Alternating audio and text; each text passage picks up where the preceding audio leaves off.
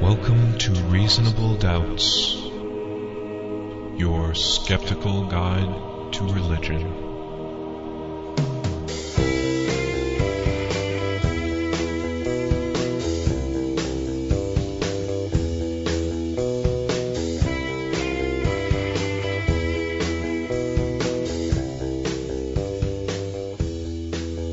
Welcome to Reasonable Doubts, the radio show and podcast for those who won't just take things on faith.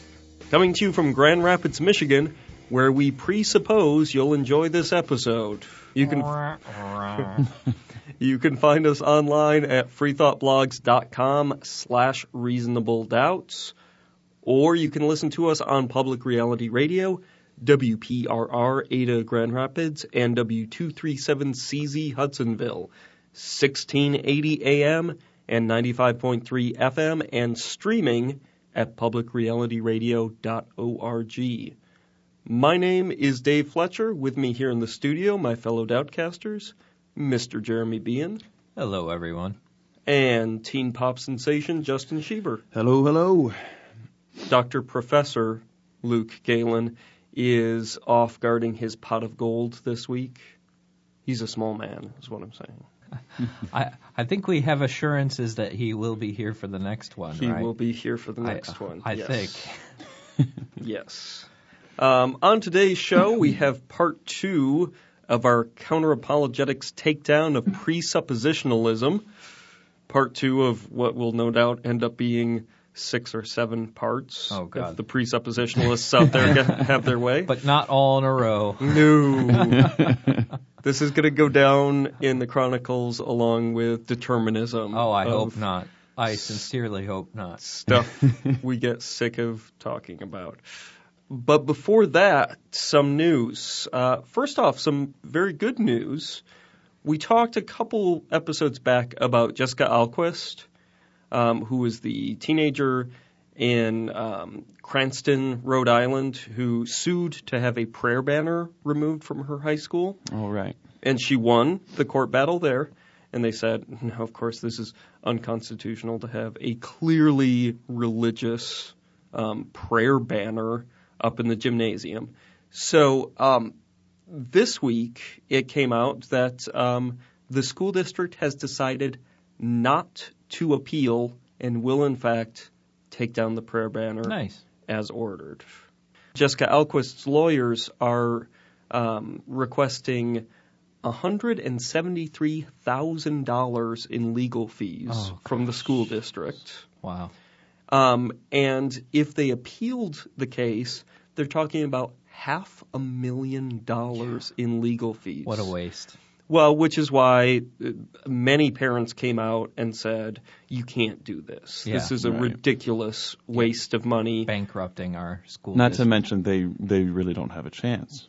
Exactly. Right. I mean, this is not a case that they stand to win. Right. And they know that. Right. And the school can, puff out their chests all they want and act like this is the right thing to do to fight this. But it's not, and they have no legal standing to win. So they've wasted so much cash on a hopeless cause anyways. Yeah, an exactly. Unjust cause. Yeah. Mm-hmm. And so that at least now has come to a good resolution, and they have decided to take the banner down, which has been covered ever since the court ruling against it. But now they're actually removing it from the school. So that's good news. Now, the other news that's been all over for the last, week and a half or so. Oh, yeah, maybe even longer than that. Obama versus the Catholics. Yeah. Oh, geez. Yeah. What happened is the Department of Health and Human Services, or the HHS, recently announced rules guaranteeing women coverage of contraception with no copay, regardless of where they work, with very few exceptions, okay? And now, because of this, it's forcing all employers to cover women's contraceptives as part of their health care plan for their female employees, which is good. Libertarians will disagree, of course, but they don't know anything. It'll reduce the number of abortions, that's for sure. Absolutely. Yeah. But, of course, the big deal here is that this means that religious institutions, including Catholic institutions in particular, who oppose any form of birth control as being sinful and unnatural, have to now make sure their female employees have access to free birth control. Wait, are they going to ask for an exemption here? Well, they did. They threw a fit, and not surprisingly, President Obama compromised because that's what he does. I think this is actually a fair compromise as opposed to the compromise that led to the subpar healthcare legislation that we have right now. By the way, all of our listeners in other countries where their governments actually take care of them and provide them with health care must think this stuff is asinine. Like, really? You're arguing about whether women can receive birth control? This is nuts. Yes, it is. It absolutely is. The compromise amounts to is that the insurance company has to provide the birth control as opposed to the employer itself. So in other words, no money is coming out of any religious cleric's pocket. The churches are not paying for birth control. Exactly. You'd think that would end it, right? You'd think that would end it, but no, that's not good enough. Now, the ridiculous part here is 99% of all women who have had sex have used some form of birth control outside of, say, the rhythm method, have used condoms or the pill or something of that nature. Is this of all women or of all Catholics? women? I thought this was Catholic. This is all women. Catholics, 98%. Wow. Jeez. So the Catholic Church can talk all they want about the evils of birth control, but the bottom line is Catholic women are using birth control. Yeah. Well, actually, in a strange way, that kind of makes me understand their rationale better because they obviously can't count on their own to follow the rules. Right. They're going to try to make sure they can't get it. And of course, the real bummer of this is not everyone who works for Catholic schools, Catholic hospitals, is Catholic. Right. And even clearly 98% of Catholic women don't necessarily listen to the Catholic dogma against birth control. But people who are not Catholic shouldn't be punished by not having access to birth control because the church doesn't want them to have it. If you are hiring these people to do the job of a doctor or a teacher or a janitor or whatever, you don't get to force your religious beliefs on them and how they take care of their bodies. A large portion of women who are on the pill, by the way, too, are not on for necessarily birth control reasons, but for hormonal reasons and all sorts of other things. That has to be taken into account, too. Yes. One guy who is strongly against birth control in any form, the frothy mixture himself, Mr. Rick Santorum. Oh, yes. Who has, of course, in recent months said things like women who are victims of rape should see their pregnancy as a gift from God. Gotta love that one. Well, did he really say that? He certainly did. When life gives you rape, you make rape aid. Oh, my God. How does that not end? Well, you know what? Entire hope of any kind of... Oh, my God. The fact that Rick Santorum actually has won several of caucuses and so forth recently, let's be clear, he still doesn't have a prayer of winning the nomination. He's polling very well here in Michigan. Okay, yeah. Which is the next big primary, partly because he is seen as the true conservative of the pack. You know, Romney flip-flops. Romney will say anything he needs to in order to get a vote. Newt Gingrich is, of course, a pathological egomaniac. Yes, not a great role model for morality. Yeah. Whereas Ron Paul is equally as opposed to birth control as Rick Santorum, at least on a moral basis. Santorum is seen as the go-to guy for the religious right because he wears sweater vests. He wears sweater vests, and you can't vote for a Mormon, for God's sakes. So he is polling quite well, but Santorum, on the issue of birth control, and this is an article coming from the Associated Press, Santorum says, quote, he won't try to take away the pill or condoms, but he believes states should be free to ban them if they want. So the federal government shouldn't take away condoms or the pill, but states should have the right to do that, which is far from the mainstream of thinking. Condoms, for God's sakes. We're not talking about abortion here. We're talking about contraception. The article goes on to say he argues that the Supreme Court erred when it ruled in 1965 that married Americans have a right to privacy that includes the use of contraceptives. He said that if it were ever the case that the Supreme Court were to allow gay marriage, that he would overturn the Supreme Court. Yes. Oh, I'm glad he's read the Constitution. Yeah, I was going to say it's nice that he knows with the office that he's running for, the powers that are given to that. The powers that are granted him. Yeah, the president is God. He can do whatever he wants. Supreme Court, Congress be damned. I'm king of America. That's right. The president gets to rewrite the Constitution every 4 years. Mm-hmm. Santorum said of the dangers of contraception and the permissive culture it encourages, quote, many of Christian faith have said, well, it's okay. Contraception is okay. It's not okay. It's a license to do things in the sexual realm that is counter to how things are supposed to be. Sexual realm. If it's not for purposes of procreation, then you diminish this very special bond between men and women. Wow. Of course, we've talked about this previously on the show with Robert P. George. Robert P. George. He's taken that line. Mm-hmm. I'm surprised that doesn't alienate him with more Christians. Well, and that's the thing. The AP has some stats. Despite the church's teachings, 84% of U.S. Catholics believe a person who uses artificial birth control can still be a good Catholic, according to a CBS News poll. 84% of Catholics think that contraception is acceptable on some level, which is funny because 98% of them are using it. Yeah. And 89% of Catholic women favor expanding access to birth control for those who can't afford it, the nonpartisan Public Religion Research Institution found. So Rick Santorum is to the far right on this issue of even Catholics, even of people who agree with him theologically. So he's not just horrifying to me.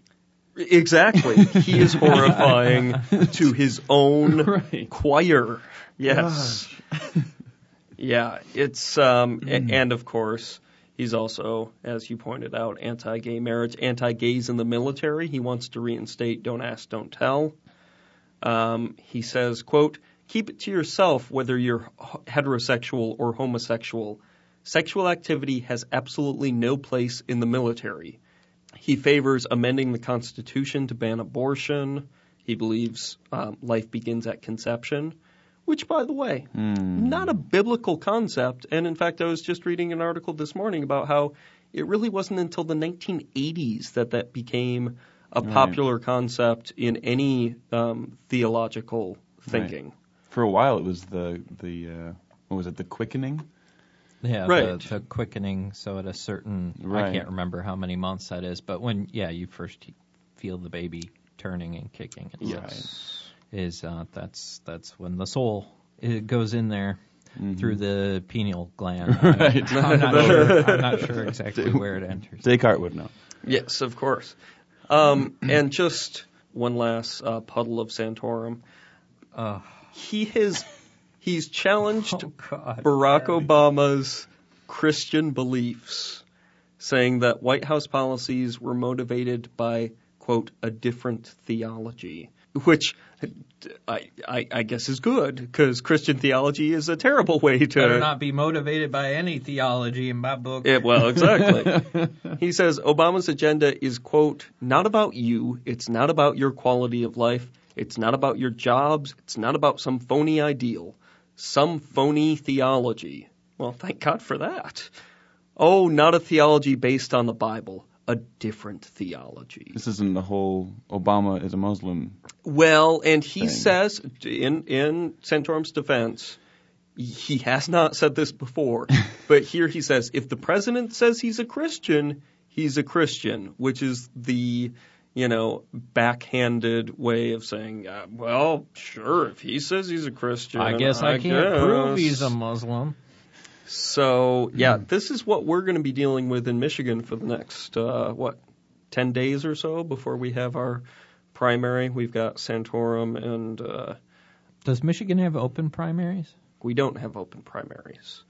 So, but I believe I'm a registered Republican. Because I'd like to fill in the hole with Santorum. That's still better than Ron Paul. Anyway.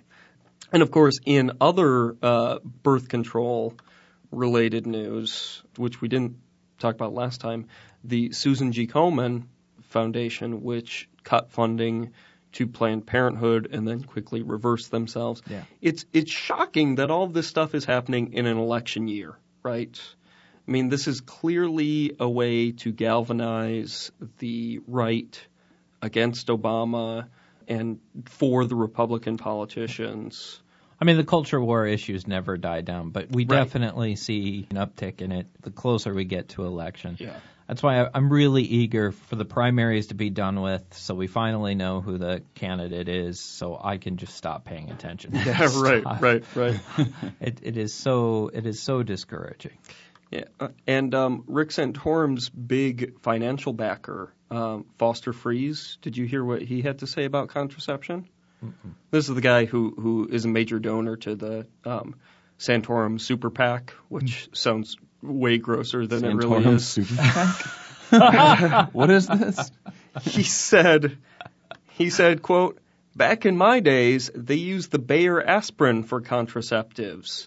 The gals put it between their knees, and it wasn't that costly. And then he said, well, it was just a bad joke, and it bombed. Well, no, you actually believe that. Don't act like you don't. You know, you can't get pregnant when you're doing it underwater. Why don't people just get more hot tubs? Oh, dear God. But, so that's the American political scene. Now let's go to something even more ridiculous. Presuppositionalism. Good transition.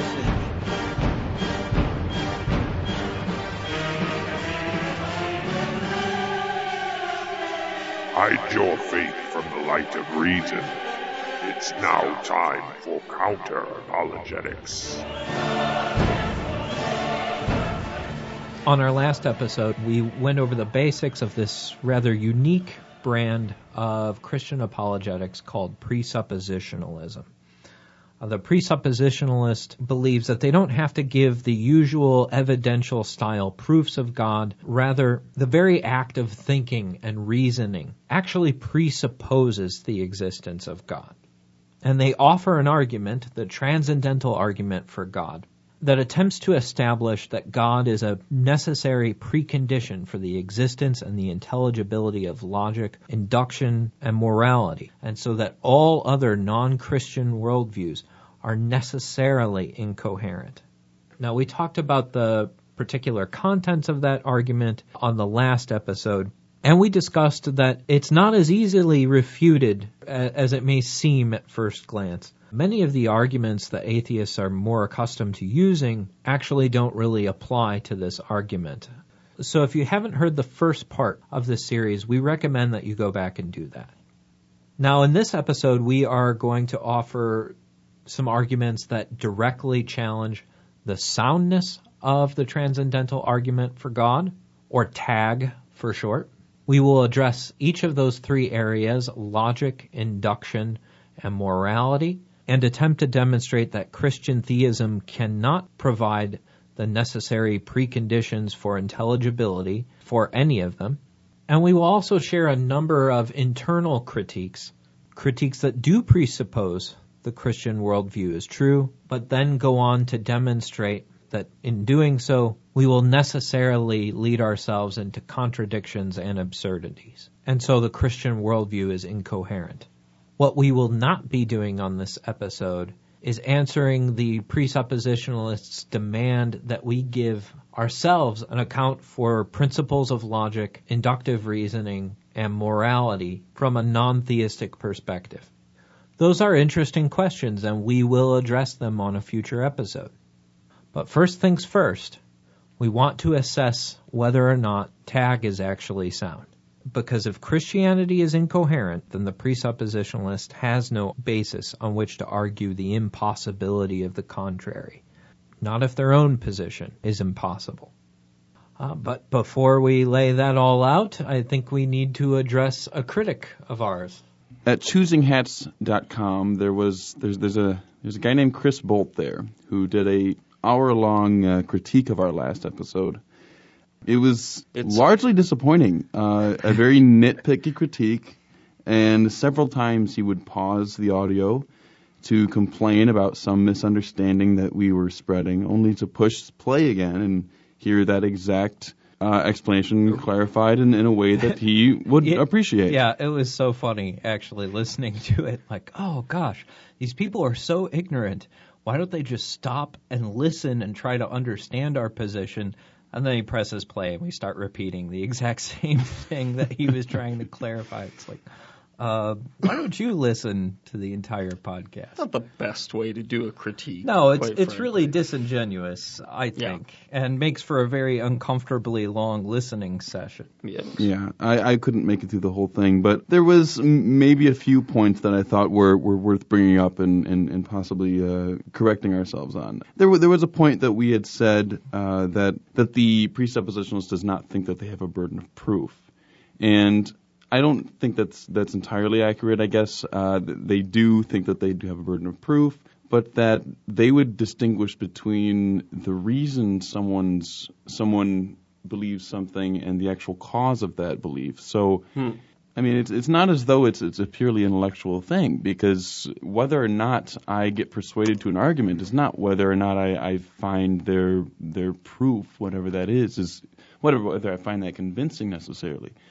The key to that is of course God's grace, and that is what determines. So there should be a kind of clarification and understanding that their argumentation is not essential to that process.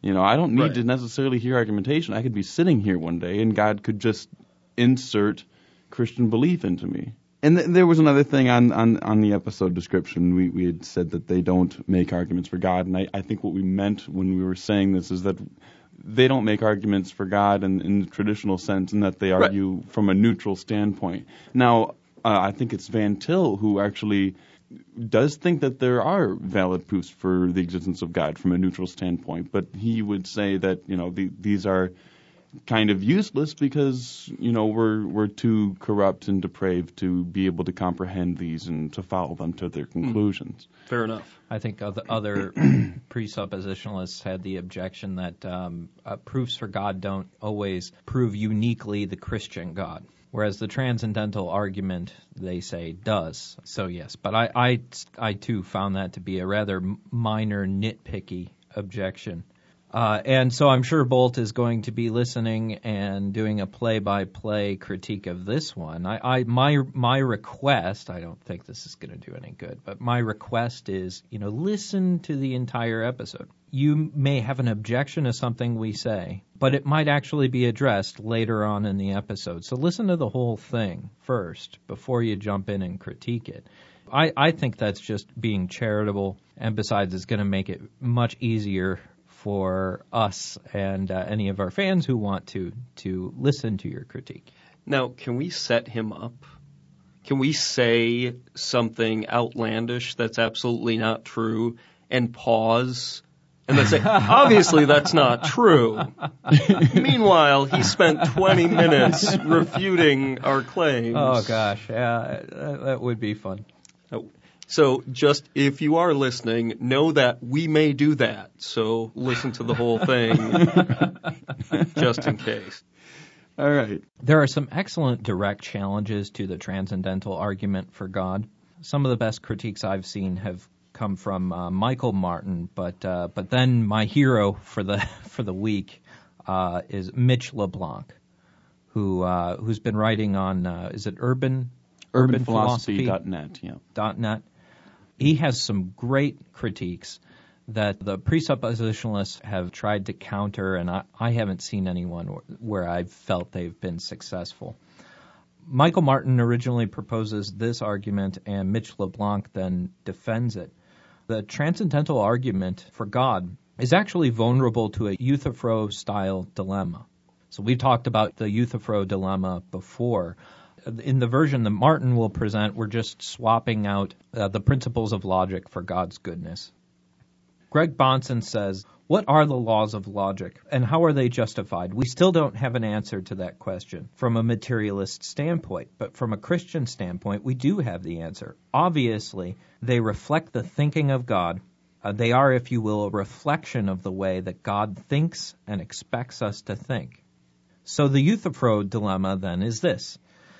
Does God think in a certain way because it's logical to do so, or is thinking in a certain way logical because God does it? If you take the first horn, then the principles of logic are independent of God, and so tag fails. And if you take the second horn, then the premises of logic are not true necessarily. They're contingent on God. But if logic is contingent on God, this is going to lead to absurdities. As Michael Martin points out, quoting him, logic presupposes that its principles are necessarily true.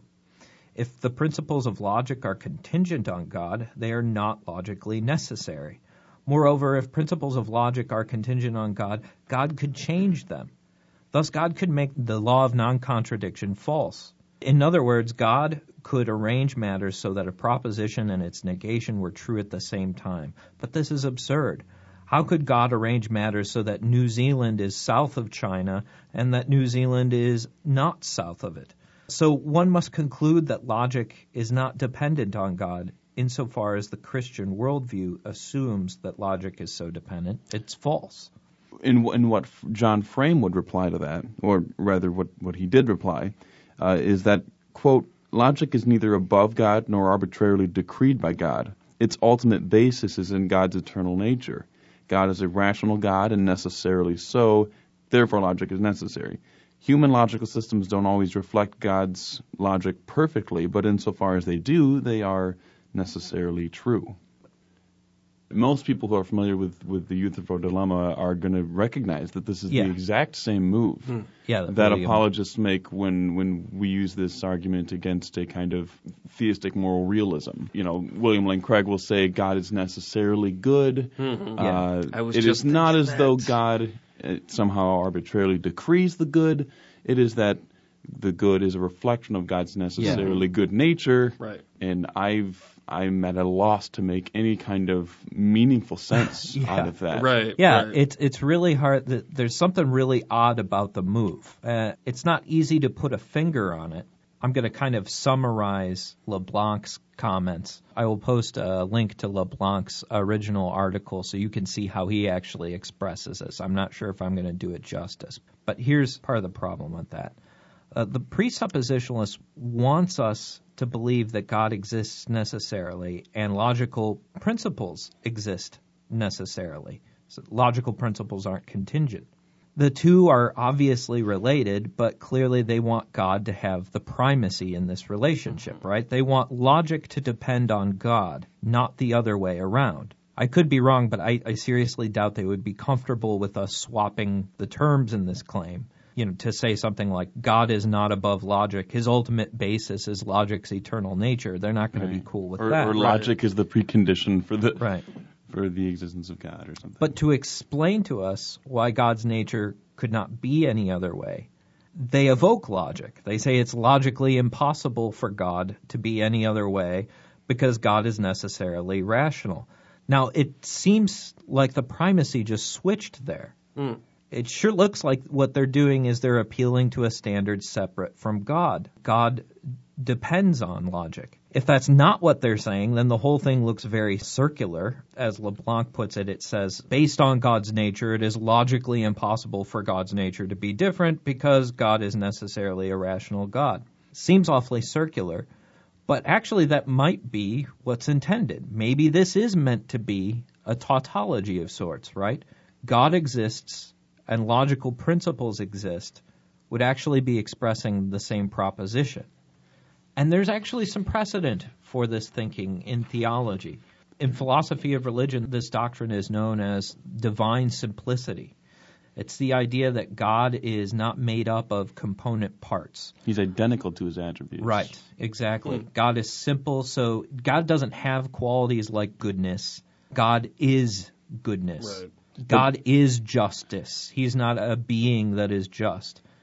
And kind of the perk of this move is that purports to show that God's attributes can't possibly contradict, because actually all of God's attributes are one. They're all unified, and so you can preserve God's divine unity. And this could actually be a reasonable answer for some kind of like deistic God or God of the philosophers, but for a Christian God, when you need to make that distinction between the Father, the Son, and the Holy Spirit, and you need to have that distinction be a robust distinction, this divine simplicity is not going to cut it for you. Yeah, and that's why a lot of theologians actually reject it.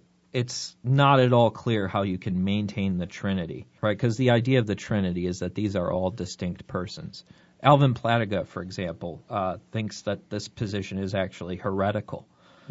Because as he puts it, it reduces God down to a property, not a person. And the Christian God is a uniquely personal God. So this simply won't do. So I think LeBlanc rightly dismisses Frame's defense against the Euthyphro dilemma. He writes in one of his articles, it simply cannot be the case that logic is both contingent upon God's existence and logically necessary. It must be one or the other. It seems to be an understanding of the presuppositionalists that nothing can exist independently of God, but that is a very elementary mistake in philosophy of religion, as logically necessary abstract objects must exist independently. And then he goes on then to justify his belief in the dependence of God on logic by saying, necessarily X depends on Y for its existence if and only if Y were not to exist, neither would X. So if logical principles didn't exist, God would not exist. Therefore, if God exists, he depends on logical principles. And that just puts the presuppositionalist right back on the first horn of the dilemma. Their only way out is on the second horn, to say that logic depends on God. Any concept, it all falls apart. Any concept of God must be preceded conceptually by logic itself. If you're going to refer to something like a God, some concept that is coherent, the laws of logic must be conceptually prior to that. So Chris Bolt and others have a really lame objection to this. They basically say that what LeBlanc and Martin are doing here is straw manning the presuppositionalist, because the presuppositionalist's position is that logical principles are not contingent. So by insisting then that they are, and using this as their argument to defeat Tagg, they are arguing against a straw man. Well, I think that's obviously a weak critique, because LeBlanc is not just assuming or pretending that the presuppositionalist holds this position. He addresses it straight out. He addresses that they hold it, and he addresses the reasons why it's not a coherent position. It's not one actually available to them. So this is not a straw man argument. It's an argument. Ironically, the presuppositionalists are setting up a straw man argument against his argument. Yeah. So. That's a pretty common tactic of theirs. If they don't, no one ever really formulates the transcendental argument the way they want it to be. Every time any kind of a critique is brought up, they, as we saw with Bolt, they will just nitpick the hell out of it. If there's any way to dismiss it, they will. So that argument is a direct challenge to the transcendental argument. It proves that it's unsound. To quote Gene Whitmer from his 2006 talk, Atheism, Reason, and Morality, he says, quote, "I'm reminded of a famous parody from Molière in which a pill's ability to cause sleep is said to be explained by its dormitive virtues, i.e. its sleep-causing power. In the same way, the explanation is merely pushed back. Logic is explained by God's nature, his logic-causing nature." Right. So this is not an explanation. This is just a tautologous, empty claim. It's not an account, as Right. we would There's say. there's It's no a tautology. Exactly. I mean, it's simply not an explanation that should be taken seriously. LeBlanc offers another indirect challenge. And again, I'm going to use a shortened version of it. I will link to the original article. But I just thought this one was so simple but so brilliant. I'll just read the argument. Premise 1, if logic depends on God, then if God possibly doesn't exist, then some law of logic possibly fails. Premise 2, no law of logic can possibly fail. Premise 3, so God necessarily exists.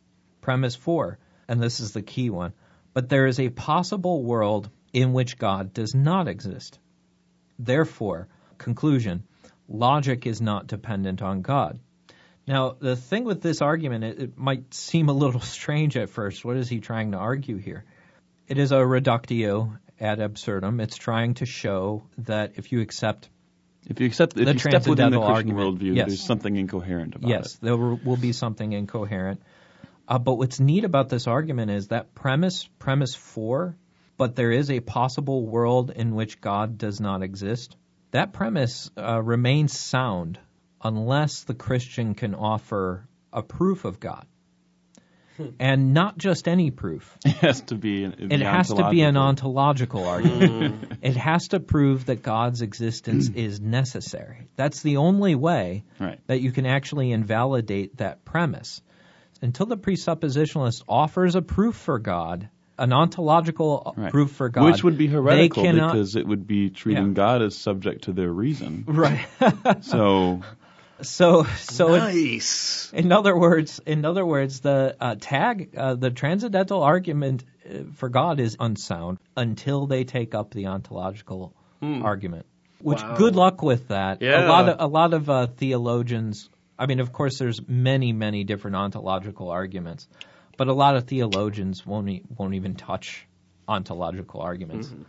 Thomas Aquinas wouldn't even touch the ontological argument. You know, the oldest versions, of course, he believed God exists necessarily, but he didn't think you could make an argument.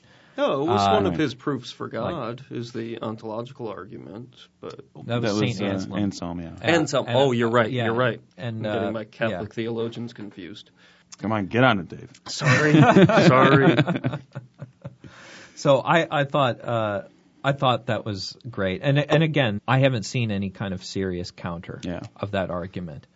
I mean, I guess they could just say, well, that's my belief, and they're just presupposing that God is necessary, right? Yeah, but that's exactly what's at issue with the critique. That means that their tag is it can't be sound, and that's where the point is. Right. They can presuppose anything they want, but if they're going to try and make it seem as though it's rational for us to assent to that, they have a much bigger job ahead of them. Once the challenge is made, the ball's in their court. Right. Now the burden shifts to them. So another objection that LeBlanc brings up, which I thought was pretty interesting, we're used to hearing from them that no non-Christian worldview is sufficient to account for logic. In fact, this is an essential premise to the transcendental argument, that no such possible worldview could ever account for this, that they're all necessarily logically incoherent. So what would it mean for somebody to account for logic? Is pointing to the fact that your nature is such that your thoughts are unable to conceive of a square circle? Is that good enough to account for logic? It sure seems that is exactly how God is accounting for logic. Is it not sufficient then for our own account of logic? For me to just recognize that I'm unable to even conceive of an object that is a square circle? For me to be unable to do that, is that not good enough? Because it sure seems like that is exactly what they're saying of God. One could maybe say that, this kind of self-justification could not really hope to account for the universality of logic. But is this true? It is impossible for anybody that has existed or ever will exist to be able to conceive of a square circle. So this suggests that logic can be universally justified in the same sense that God justifies logic through himself. These laws of logic, like the law of non-contradiction, can be known a priori in a self-justifying manner. They're necessarily true. Another concern was that any kind of explanation of what it would mean for God to account for logic, it seems like that would include, if the explanation of that is because God thinks logically and there's just logic happening in God's mind, why is that there? Necessarily, God knows all true propositions right out of the box. He doesn't need to reason to them. So if God's mind is always inferring to conclusions, he's always reasoning, right? Because that's how logic is justified. Yeah, sure. If that's what he's doing, it seems reasonable for us to ask why. To intentionally and genuinely infer something, it suggests a goal of gaining understanding by going through a linear process which ends in new knowledge in the case of inductive inference, or better understanding of the relationships of different premises in the case of deductive inference. It would seem that a robust explanation of what it means for God to account for logic would explain why it is that God, why his thoughts are busy inferring to conclusions that he's already aware of. Mm-hmm. Yeah. That seems very strange. Right. Yeah, so if all of our logical principles are somehow entities, right, transcendent entities, because they are the contents of the mind of God, I see. So why the rules of inference? There's no need. Because in any deductive argument, right, all the information in the conclusion is going to be contained in the premises. The conclusion offers no additional information. To us fallible human beings, it might reveal something in there that we didn't notice, a relationship. God would have no need to deduce anything. Right. So he's going to have all the useless. conclusions. Right. He's going to have. He's going to know the conclusion of even just valid arguments.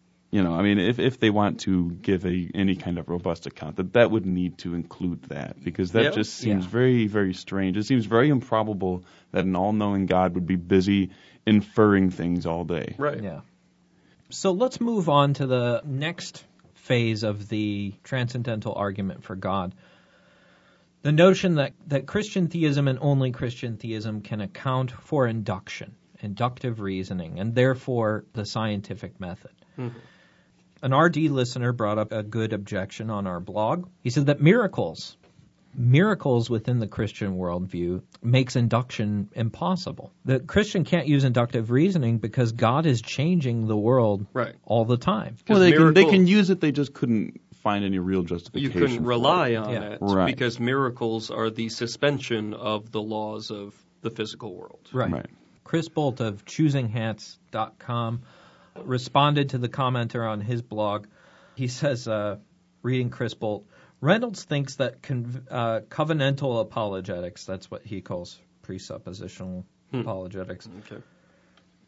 I'm sure there's some tiny little nuance now that he's going to pause and scream about. Me being so careless as to not get the distinction just right.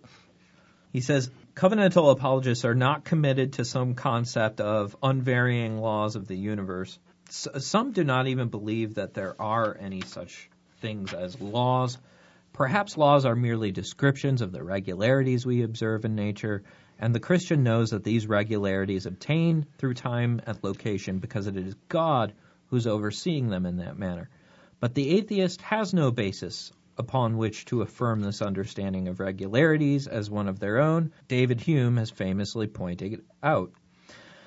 The question here is not about instances where nature does not behave in a regular fashion.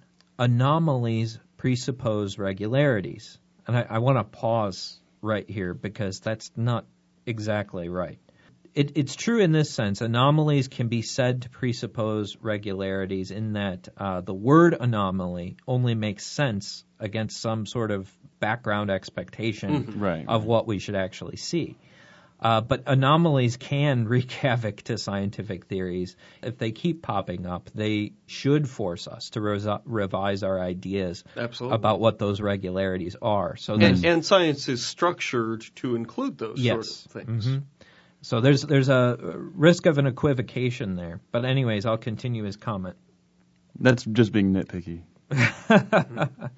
The Christian can account for the regularities in virtue of God controlling and ordering his creation. The atheist cannot.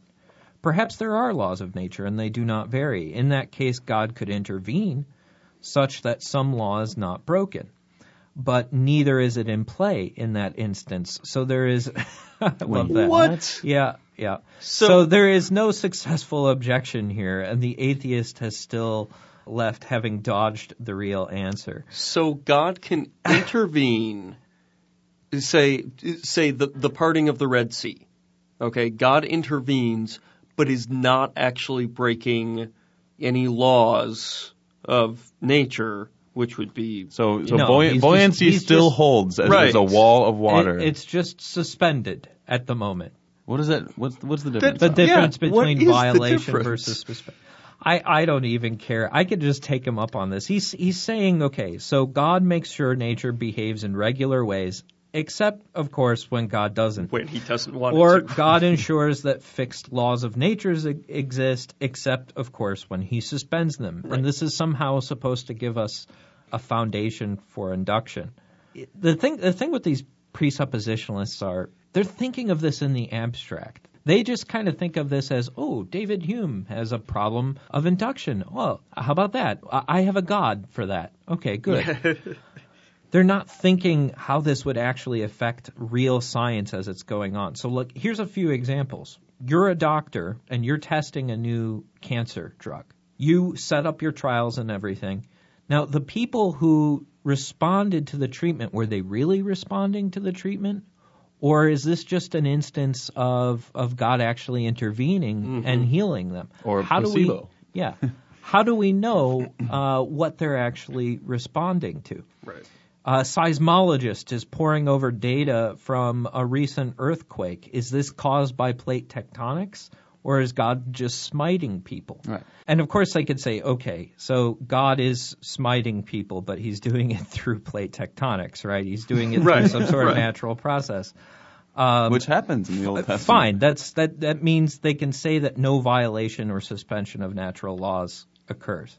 But that doesn't help us to predict when the next earthquake is going to occur. I wouldn't which even is agree to exactly the idea of induction, what we're looking for with inductive reasoning. Right. So what about the one guy's house who didn't collapse in that earthquake? Can we use that data to assess our architectural designs, how safe they are? Or was he saved, by God? He was spared by God. What if he's a Christian? Do we just go, oh, shit, well, he's a Christian. I guess, do we drop all Calvinists out of our data set just to ensure that no sort of divine protection is happening? And these aren't like petty hypotheticals. We have an episode, our first episode in the series, Creationism versus Psychology. We actually saw this happen. Yes. In a major psychological journal, there's a professor from Brigham Young University who was railing against the naturalistic assumptions in psychology. Yeah. And introduced what a non-naturalistic psychology would look like, where right in the middle of experimental designs, God could be working on the heart of the person. And we showed from his own logic how the whole practice of psychology would fall apart. Right. As it should. We could argue that might not be a bad Luke's thing. not here. This threatens the entire foundation of induction. The only real way one could answer this is if they had some kind of number, some kind of probability that they could assess of the probability that God did intervene and said result, right? We get such and such result. What is the probability that this is God? Unless they have some kind of clue to what that could be. If Right. they know how often Which they he- can't. Yeah. Well, yeah, I don't that know would be of any impossible biblical because probability analysis of God's. Well, and then you that know. would suggest that God could only intervene a certain number of Right. times out of 100. Right. It would assume that God would consistently hold to that kind of. which clearly he does not.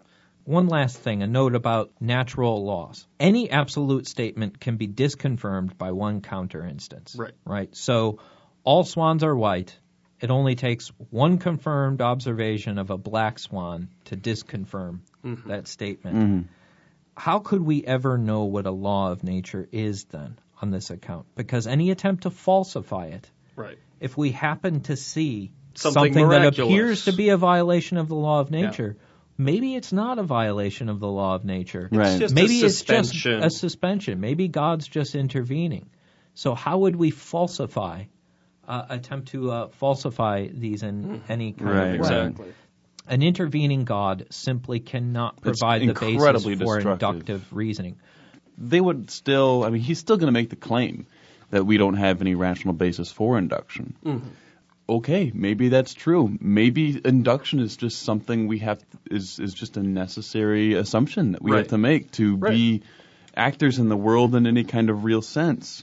I'm kind of okay with that. Right. Besides, And- these are internal critiques. We are trying to demonstrate that the Christian worldview Right. is incoherent. Maybe the ball will be in our court later, and who knows Right. if we'll be able to fare any better. But that doesn't get the presuppositionalist out of the need to defend the coherency of its worldview. Gene Whitmer, in his 2006 talk, says, quote, "It's of course an interesting fact that we cannot argue for the claim that induction will lead to the truth without presupposing that very claim. Of course. But it is frankly absurd for the presuppositionalist to complain about the presupposition when he, of course, admits doing the very same thing about his beliefs in God. If that's a problem in our view, then you have to admit it is a problem You in have your the view problem as well. too. Yeah. And then, of course, we have the point that it's incredibly destructive to science on our. Yeah. That's not an external critique, too. That's an internal critique. We're assuming, for the case of that argument, that, okay, maybe God is the foundation of these regularities. Well, guess what? We still don't have a basis for inductive reasoning. Yep. Right. We might have a basis for some sort of order or regularity in nature that sometimes obtains, but that's not the question. The question is the reliability of our inductive methods of logic. And just to show that they don't really, I don't even think they take their own conclusions seriously. If this is how a presuppositionalist thinks, shouldn't Calvin College be full of departments that are busily working on revising modern probability theory to account for all of this? Isn't there a potential contradiction then again with the laws of logic? Because something like Bayes' theorem can be proved, right? It's based in logic, and yet it tells us how we should go about thinking about probability. But Bayes' theorem couldn't possibly apply in a universe where God is constantly intervening. Its measurements would be useless. Let's move on to the next phase of the transcendental argument for God. Christian theism provides the only necessary preconditions for intelligibility for morality. Another comment on our blog, actually it might have been the same commenter, said that a God who orders things like the killing of pregnant women and kids shoots down the idea of absolute morality, which I tend to agree. Right. It's certainly making it incoherent. And I have to read Bolt's response to this as well. Well, one could say that the very idea of assuming that is a bad thing, right? This kind of appeal to this objective moral value of it being a wrong thing to kill Canaanite kids, right? The problem is that they're going to necessarily appeal to that intuition to justify their belief in objective moral values. So someone like Craig is going to say something like, "We all know deep down inside that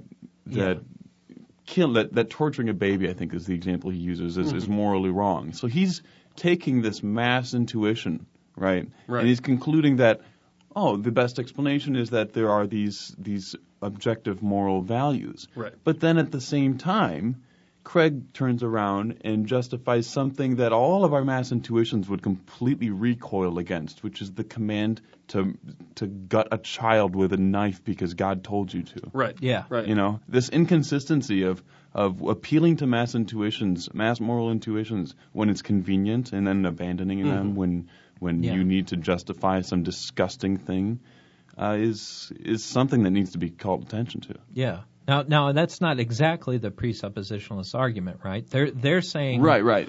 They might actually agree with your critique of Craig here. Right. Right? We're not going to appeal to some sort of neutral grounds. The only ground for morality is just God. Mm-hmm. And presupposing God and presupposing the truth of the Bible. Anyways, Bolt's quote here. Absolute morality, whatever that is, what he's saying is tongue-in-cheek, actually. He does believe in absolute morality. He says absolute morality would apply to human beings in one sense, and not necessarily to God in that same sense. There are relevant differences between God and his creatures, even in the realm of morality. This is nothing new. It's been part of Christian theology for thousands of years. So, for example, it's perfectly right for God, the Creator, to take the life of one of his creatures. He owns that life. But it is completely wrong for a human being to take the life of another without God's permission. So there is no good objection here. And then he adds, I dare say most atheists are fine with abortion, which is the murder of an unborn baby. Atheists are wicked people, so they are forced to play fast and loose with questions about their moral standards. Cute. Well, let's talk about absolutes. And we'll use Bolt's comment as a springboard. If God can command people to kill, then the moral status of thou shalt not kill is not absolute. Right. It's relative. Yeah. It wouldn't be just relative to humanity. Maybe they could say, well, it's absolute for humanity to follow those rules. Mm-hmm. Even that doesn't work. Right. Because if some people are allowed to kill, then it is relative to a certain handful of people and their particular context. Or for example, the obligation to kill a witch. Yeah. Right. That applies at a particular time, but apparently doesn't apply now. I don't think that most Christians would think that they're obligated to kill a witch if they were to come across one. It's covenantal relativism. Whatever is, it's covenantal relativism. Sounds like dispensationalism, which should be a smack in the face to them.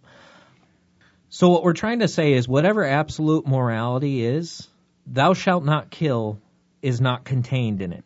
That is not absolute. And we could start going down through the list, right? We could start saying, well, human sacrifice. We have in Judges 11 and 1 Kings 13, God Isn't there some either of that commanding or allowing human sacrifice to take place. Doesn't that happen in the New Testament too? What's that guy's name? Oh, Jebus. Yeah. Yeah, I think that was the one, right? Jebus gets nailed to the X. T, lowercase in t. Judges.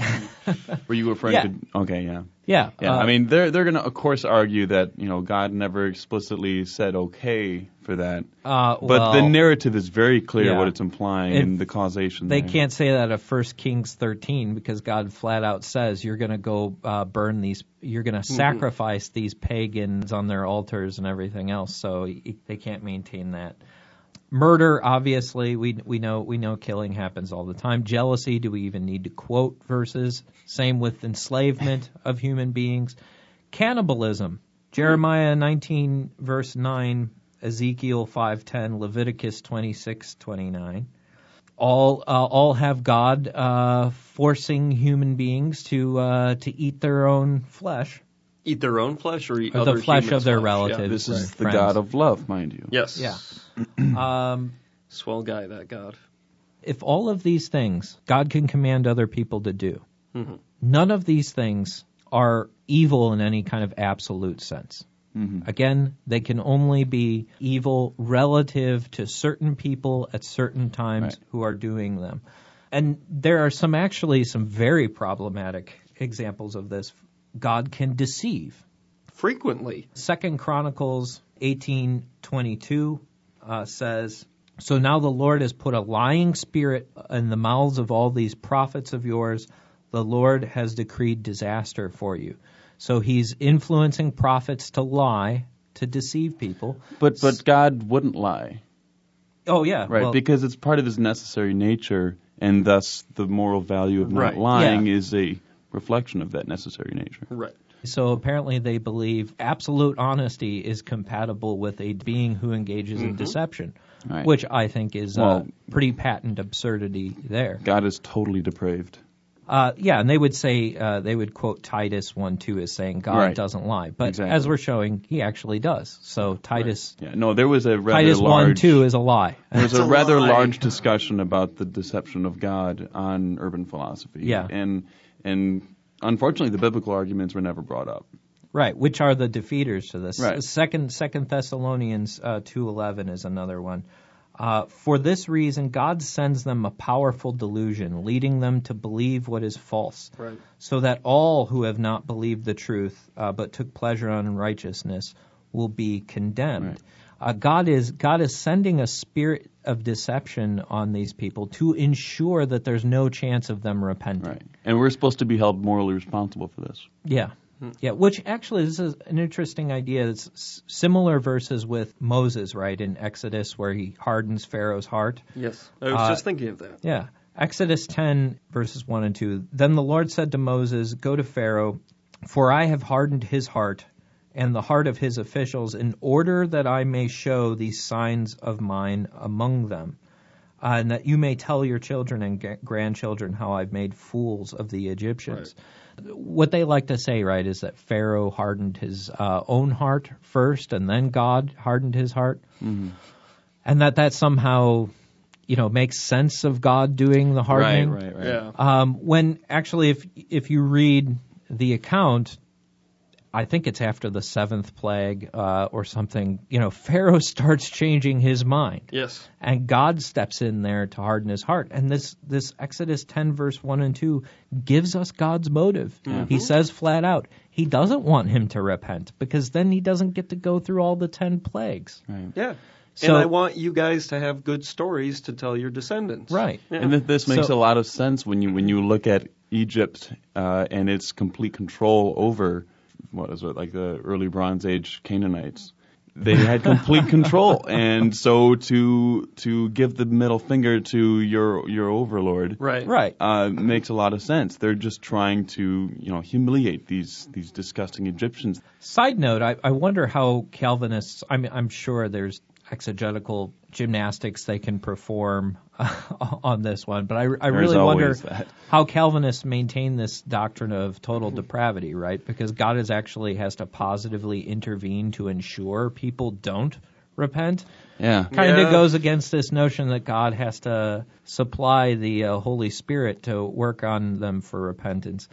Or at least maybe it defines it in the opposite way. God will occasionally stop preventing them from repenting.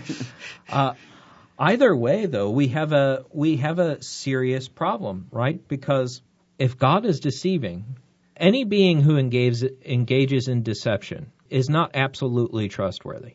God is engaging in deception. Right. Therefore, God is not absolutely trustworthy. It really undermines induction. It really undermines induction too. It undermines all three logic. branches. Exactly. It undermines morality because how do we trust God with any of these things? Here's an additional verse that undermines their moral worldview. Ezekiel 25:17, and the path of the righteous man is beset on all sides. Which I don't think was really... It's not really the Bible passage. It should have been, though. It's close. It's in the book of Tarantino. Yep, that's right. Ezekiel 20:25-26. This is Yahweh talking about how he's been treating the children of Israel lately. Moreover, I gave them statutes that were not good, and ordinances by which they could not live. I defiled them through their very gifts, in offering up all their firstborn, in order that I might horrify them, so they might know that I am the Lord. This verse clearly says that God will command people to do things that will defile themselves. They can't base their own morality clearly on God's commands because The fact that God commands them to do something is not always a guarantee that that is going to be righteous. Even if you did exactly what God commanded, you may be defiling yourself. Unless they can somehow show how holiness and defilement can exist at the same time and in the same respect. So it's a kind of divine simplicity of moral facts. The evil and the good are identical. This should be one for a future episode. But I'm working on a critique that I don't think will be all that hard. You could probably supply the arguments yourself. But there's no way any Pauline account of salvation, sanctification, the whole purpose of Jesus' sacrifice on the cross cannot be intelligible with these verses in the Bible. I'll save the particular arguments for that later. But as a quick glimpse, the whole concept of sin just becomes completely incoherent when we take all of these verses into account. Christianity just rests, its moral worldview is incoherent. They like to talk about the conditions of intelligibility. I think when you start going through all the actions of God, we are stripping away content from that proposition God is holy all the time. And I don't even know what could possibly stand there. Right, because holiness, whatever it is apparently compatible with human sacrifice, murder, jealousy, enslavement, cannibalism, deception, ordering people to defile themselves, forbidding repentance, even adultery. He commands adultery in certain circumstances. Actually, the only one I couldn't find on the Ten Commandments, other than the first three, which are blasphemy. Right. Hard for him to argue. I worship me. I had trouble finding a clear instance of them God commanding somebody to steal. But actually, if you take the parable of Jesus of the dishonest steward, maybe we could make an argument there. But that's a parable, so they could probably weasel out of that. Land from the Canaanites. Oh, there you go. You know. Yeah, but accepting... Well, yeah, it would always be his. The idea that this has to be an internal critique, so we have to right. address it on their terms and show that it leads to an absurd conclusion. And God would always say that was his land. Yes. And he's just rearranging the human ownership. Right. But I think concepts like love and justice and holiness, if they're compatible with all of these actions, perfect love, perfect holiness, perfect justice is compatible with this, I think we pretty much emptied those words of any intelligible meaning. Yeah. Right. So I think the challenge is on them to explain what intelligible content is left. Right. I don't think they can do it.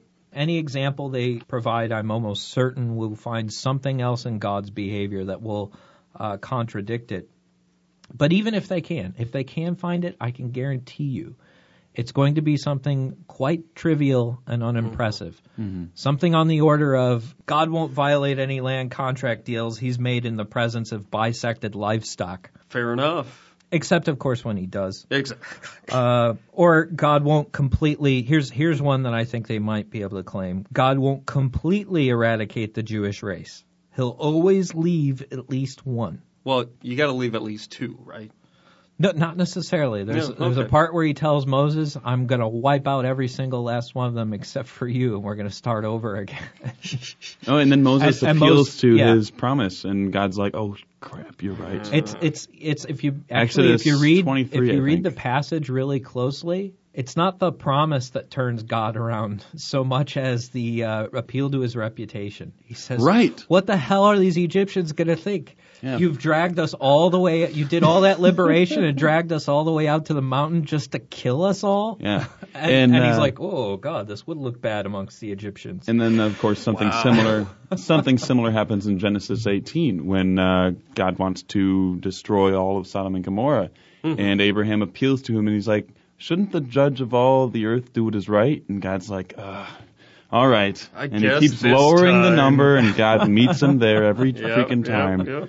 But yeah, I mean, if God alone is the necessary is what's necessary for moral intelligibility, I don't even know what those words mean anymore. Yeah. Well, maybe they can tell us. Yeah, hopefully. Well, look forward to hearing the responses from all the presuppositionalists out there. I'm sure there will be many and lengthy responses.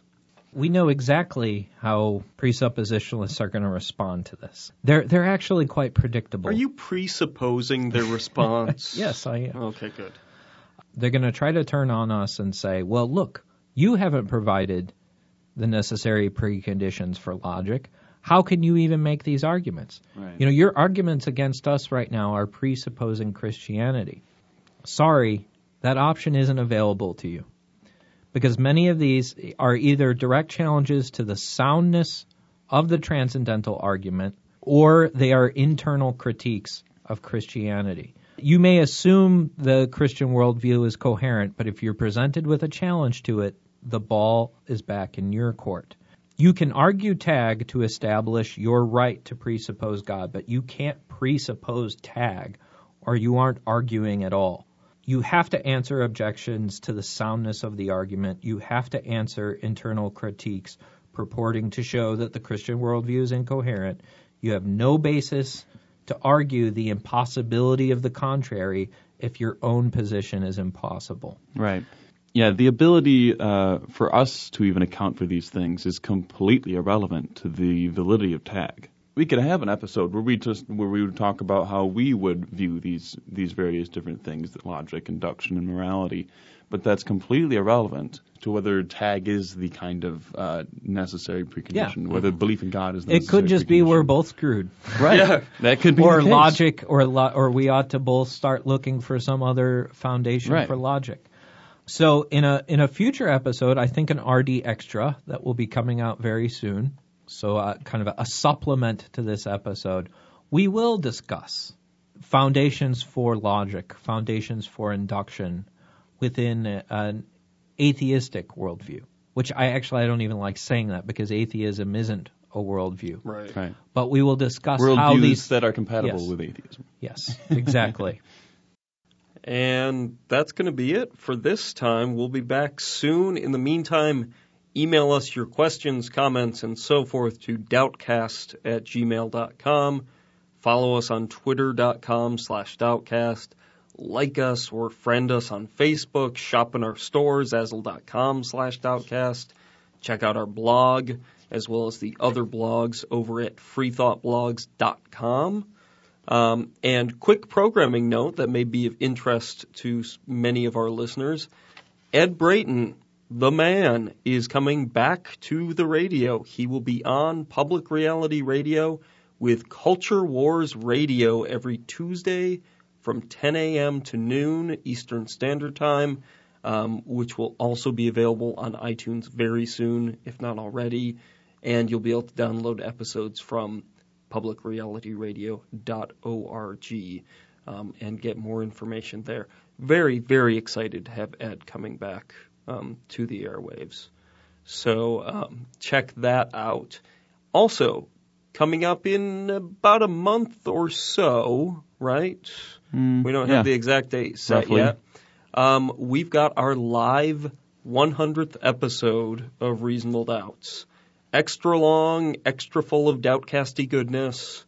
So full details will be available on our next episode, episode 99, and will be posted to our blog at Free Thought Blogs, Twitter, Facebook, and all over the place. But you will actually be able to interact with us live.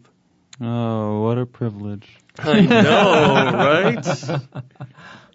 If you're in the area, there may even be cake. You have to call or Skype in or something. You guys, if no one calls, I'm going to have to call and disguise my voice. Because if you don't, we're gonna get local Grand Rapidians calling in, and it's going to be a nightmare. And we love our local fans. Oh, we love local fans. It's the other. I don't think they're going to be fans. Yeah. We don't want that. On our next episode, on our 99th episode, we will take a look at Mormonism. Now, we mentioned this on our previous episode and got several former Mormons who emailed us. Mormons. Who emailed us immediately and said, if you want to talk about Mormonism, please talk to me. So we'll be trying to set up a roundtable discussion with our former Mormons. Awesome. And I just want to say real quick, if there are any former Mormon ladies out there, it would be really nice to get a woman involved because I think the female experience in the Mormon Church is going to be significantly different than the male experience. Or multiple Mormon Or women. multiple. There's no Mormon reason to stick to just one. That's right. Let's see, if we have 3 guys, we need at least, 9 women? Yeah, something like that. 12. So... I gotta watch South Park for research. Yeah, that's right. Get your magical underwear on for our next episode. Grab your magic underwear and your caffeine-free sodas. Yeah. It's going to be a Mormon good time. Well, until then, thanks for listening. We'll be back soon with another Reasonable Doubts, your skeptical guide to religion. To catch up on past Reasonable Doubts episodes or to email your questions or comments, check out www.doubtcast.org. Reasonable Doubts is a production of WPRR Reality Radio. You can find out more about Reality Radio at publicrealityradio.org. Reasonable Doubts theme music is performed by Love Fossil and used with permission.